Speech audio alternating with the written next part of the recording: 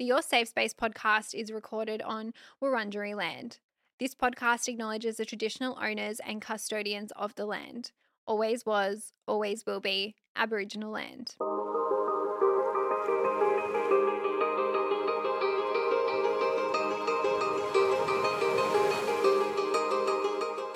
Welcome to Your Safe Space, the podcast. I'm your host, Adele Marie, and this podcast is here for you. It is a safe space for us to catch up each week to discuss anything and everything. And on today's show, we are back with an Ask Me Anything, which means AMA on air. And these episodes are my favorite to bring to you. And I'm so excited because I think this is the last AMA episode before I come back for season 2 of the podcast. And so we've got one more episode coming, I believe, on Sunday. Then there'll be a bit of a break. I'll give you a bit of a housekeeping and final update in that episode, and then I'll come back for season 2, which I can't wait. And I think at the time of this episode coming out, I might be in Lisbon. I'm going to say I'm in Lisbon, and then I'll be heading home in a few days. So can't wait to be back in your ears in real time. And thank you so much for your support while I've been away. But as always, these episodes are my favorite. They are short, sharp, juicy, not a replacement for professional mental health help or support. And if you do need that, please check the show notes. But we're diving straight in with question number 1 today. How do you go about meeting your partner's family? I am so incredibly nervous, and how exciting for this listener. I think it's so cute and so cool that you're at this stage, and I know it can feel so scary and overwhelming, but I do think it is a really cool chapter and stage to be at with your partner. Now, it's totally normal to be nervous as well. No one really prepares you for this, and I think it's so daunting because obviously you want your partner's family to love you. You want your partner's family to accept you and approve of you, and so it can be quite overwhelming. And while it is scary and overwhelming, I think it's also really exciting, and you should be happy that you are also at this point as well. Now, I think with some preparation and with some fake it till you make it, you can go into this with a bit of confidence. And I also just want you to know that most families are very understanding, and most families may even be like nervous to meet you and may be understanding of the nerves. So take a bit of a breather. It's going to be all right. I'm going to give you some tips and you're going to nail it, okay? So the first thing that I want you to do is to prepare beforehand. And so chat to your partner. I'm not too sure how much prep you've done, but chat to your partner. Know their names, know the key details about each of the family members, know who you're going to meet, know about their interests. Maybe you can have a couple of things kept in the back of your mind to maybe ask them or talk to them about, and ask your partner to tell you kind of anything you need to know. I think this preparation eases the nerves because then you go in not as blind. Secondly, plan a cute outfit, and I say cute, but what I really mean is something that you feel comfortable in, something that is still you and something that you feel your best in. Because when you feel like yourself and you feel good, you're more likely to come across as confident and sure of yourself. And it's so important that you actually do feel comfortable, and so important that you do feel like you can be yourself, because that is how you shine. The next tip is to take something along with you. Now, I used to do this whenever I was meeting any of my ex's parents, but can you take a little token of appreciation or maybe a small gift just to say thank you for the invite or thank you for having me, especially if it's like a dinner or a lunch or maybe it's someone's birthday. Some things I've taken in the past have included desserts. I love taking desserts. I almost prefer taking desserts as opposed to taking alcohol because not everybody drinks, and I don't know, I don't really drink, so I'm like, I don't really know if I want to take a bottle of wine, but that's also a really easy gift to take. In the past, I've also even taken some chili oil that I've made. A homemade gift goes down a treat, and chili oil is super easy to make. Obviously, you've got to know that they like spice to gift them that. And if they don't like spice, the other thing I've taken in the past is like a really nice infused olive oil. And I'm pretty sure it's because of my Italian heritage that I think that's a good gift idea.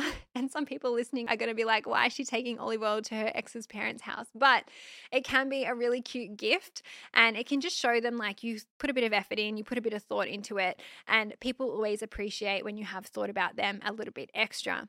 Now, as for the actual conversation, so you're there, you're in the moment, right? As for the conversation, I think there are a couple things that you can do to kind of ease the conversation and just come across and appear very confident in yourself.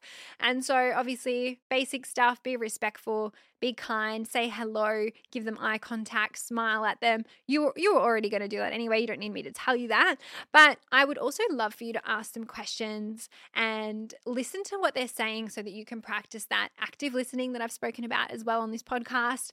And maybe there are also things that your partner has mentioned during the preparation that you can then be prompted to ask them about or follow up with about. And that just then shows that you're taking genuine interest and shows that you've paid attention and that you're keen to hear more and actually keen to care and to be involved in their life.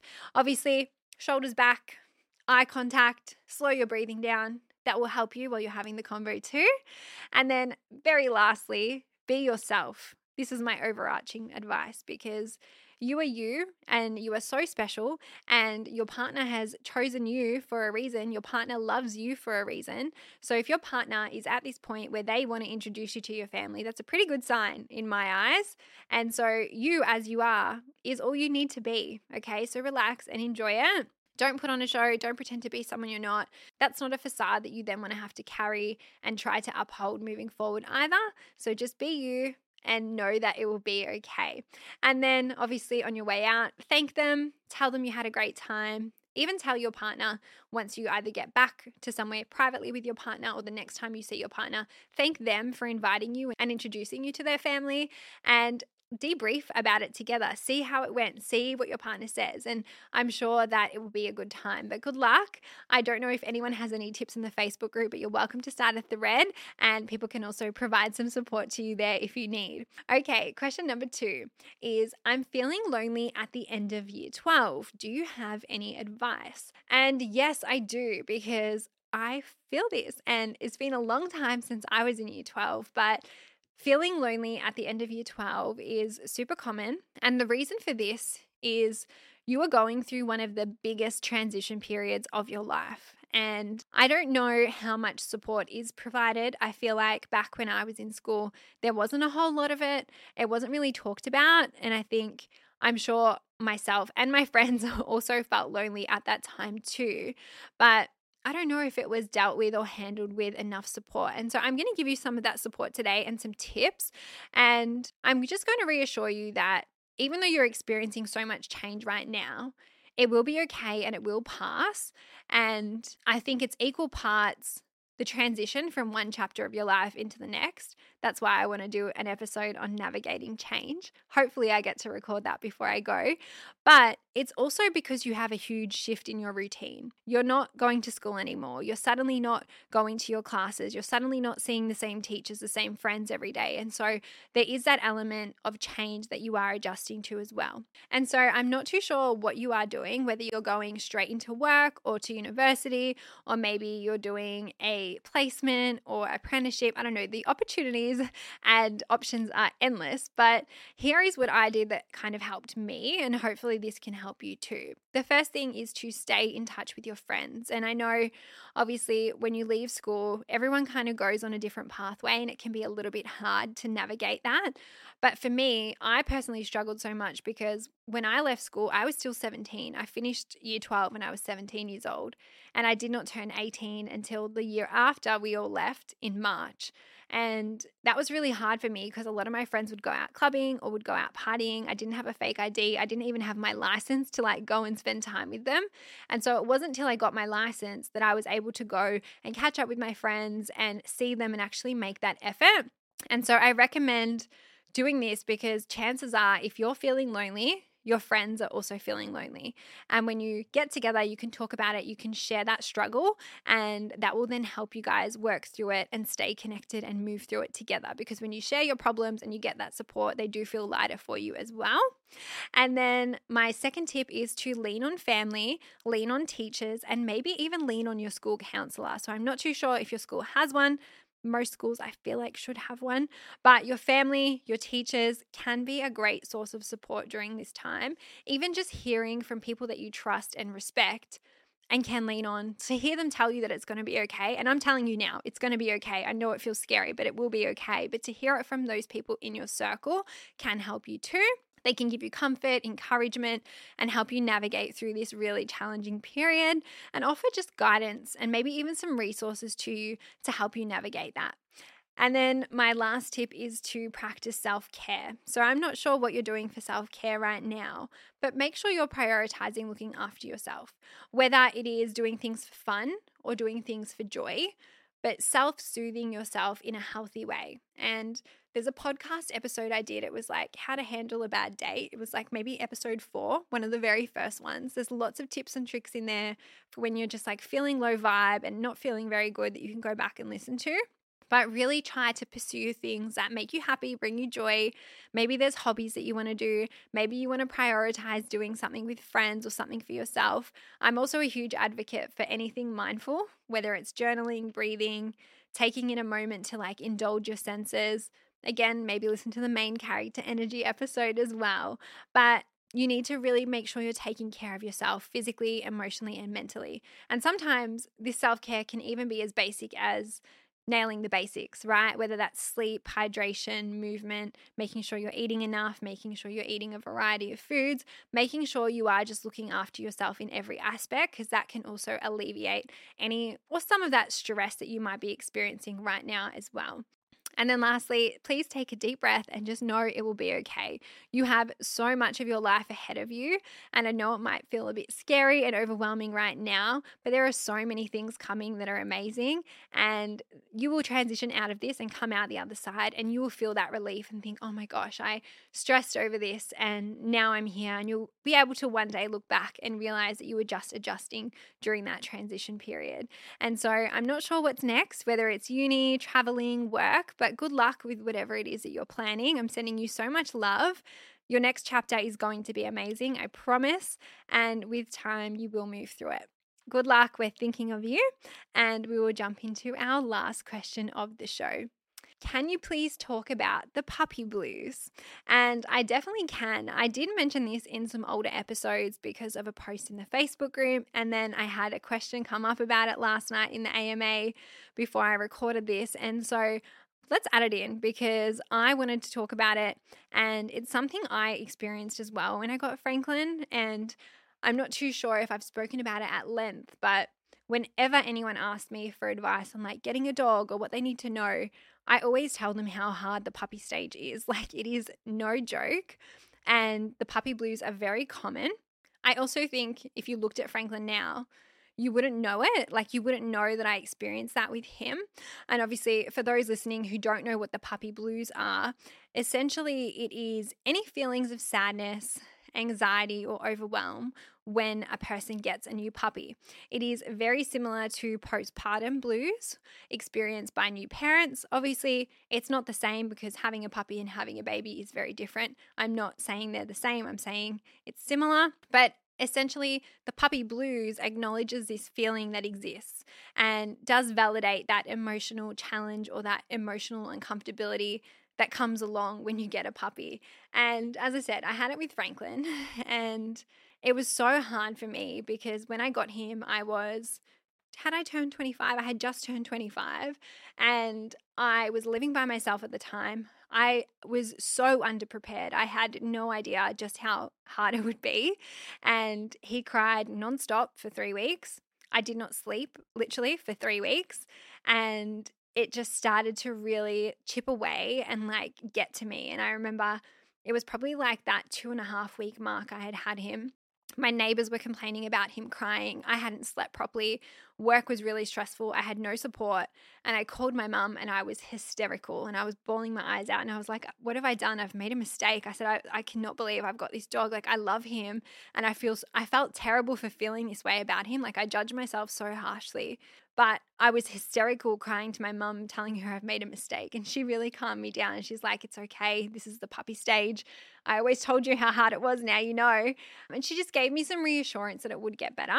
And then I did some things to alleviate that, which I'll share in a second. But don't get me wrong. I think I loved him so much, but at the same time, I just felt like I was letting him down. I felt so disappointed with myself. I felt like I was failing at this thing of like being a dog mum, and I just felt shit that like I wasn't sleeping and I couldn't get him to settle. And so it was a really, really difficult period. And good news is the puppy blues don't last forever. The puppy stage does eventually stop, thank God. But yeah, this is what I did to work through it, and hopefully I can give you some support and advice as well. Now, the first thing to do is to give yourself an adjustment period and also prepare for this. So it's quite hard having a puppy in the house, especially when it comes to sleeping through the night, especially when it comes to toilet training, any barking. Also, the fact that you've just taken this puppy away from its mum and away from where it was, it was comfortable, it was a familiar environment, and then you've put it into this new house, this new home with new smells. It does take time for the dog to actually settle, and it does take time to build the puppy's routine and to build the puppy's lifestyle. They also need constant attention. Like, I cannot stress that enough. When people ask me, what do I need to know about getting a dog? Like, be prepared. Do your research on the breed before you get it. Be prepared to train them. Be prepared to give them that attention, and be prepared to give them that care, especially in that adjustment period. Obviously, that adjustment period is for you as well, because you need to give yourself grace, because it does take time to build this routine up, to build these habits up. And it's also quite normal to feel this. And so if anyone else has felt this, or you're feeling it right now for your new puppy and you're feeling terrible about it, don't feel terrible about it, because it is so normal to feel overwhelmed at first, especially if you've never raised a puppy before. And I think once you do start to establish those routines, that does alleviate some of that pressure and you are able to get into a better flow. The next tip I have is to get support and get help. Now, whether this is puppy school or a dog trainer, someone professional in the industry to help you out is going to help you so much. So I did take Franklin to puppy school.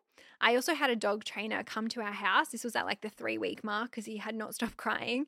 And I called her and I said, I don't know what I'm doing wrong. I'm a shit dog mum. Like, you have to help me. And she came and she basically taught him, but she taught me too, because she said to me that every time that he cried, well, she asked us to reenact what was happening. And basically every time he cried, I would tend to him and I would go and soothe him. And she's like, you can't do that, because when he cries now, he knows that it means mum's coming. And so she goes, you have to ignore it. She's like, you have to give him enrichment firstly, train him in other ways, mentally exhaust him, because at this point, I don't think I could walk him yet. He hadn't had all his injections.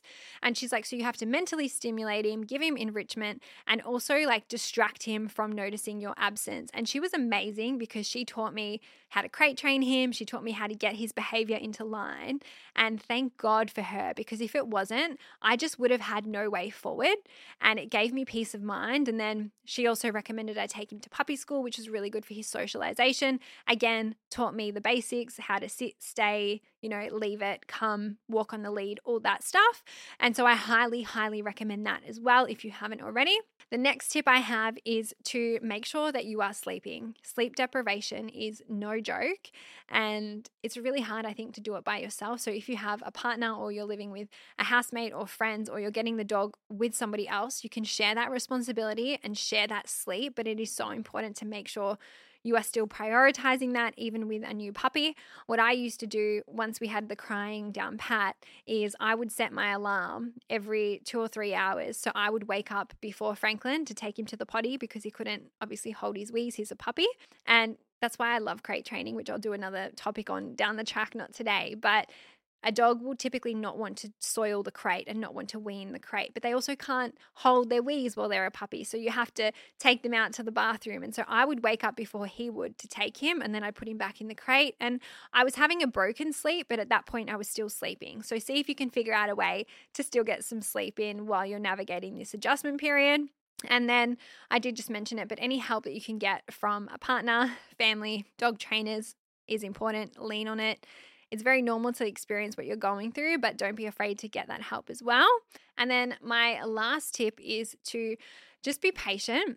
and know that with consistency and continuing to train your puppy and show them good habits, that you will make it through this period. Because I can't remember now how long it was until Franklin kind of snapped out of it and became like a better puppy for me, or until my puppy blues went away.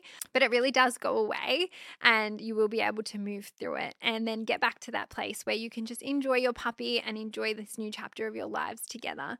Good luck. I know it can be really hard, and I hope you know, and maybe you can see now just how good of a dog Franklin is for me. And he's 5 years old now, so it's been a long time since the puppy stage and the puppy blues that I experienced. And I think to myself now, like, I was never ever not going to have that dog. Even when I called my mum crying, I knew that we would ride it out, but it really was just about knowing that the light at the end of the tunnel would come back, and to also just lean on the people around you for support. The last thing I'll say, though, is if you are really severely struggling with this, speak to a GP, speak to someone professional in the mental health support space, because you don't have to ever fight any of these like puppy blues, even postpartum blues, any kind of blues by yourself.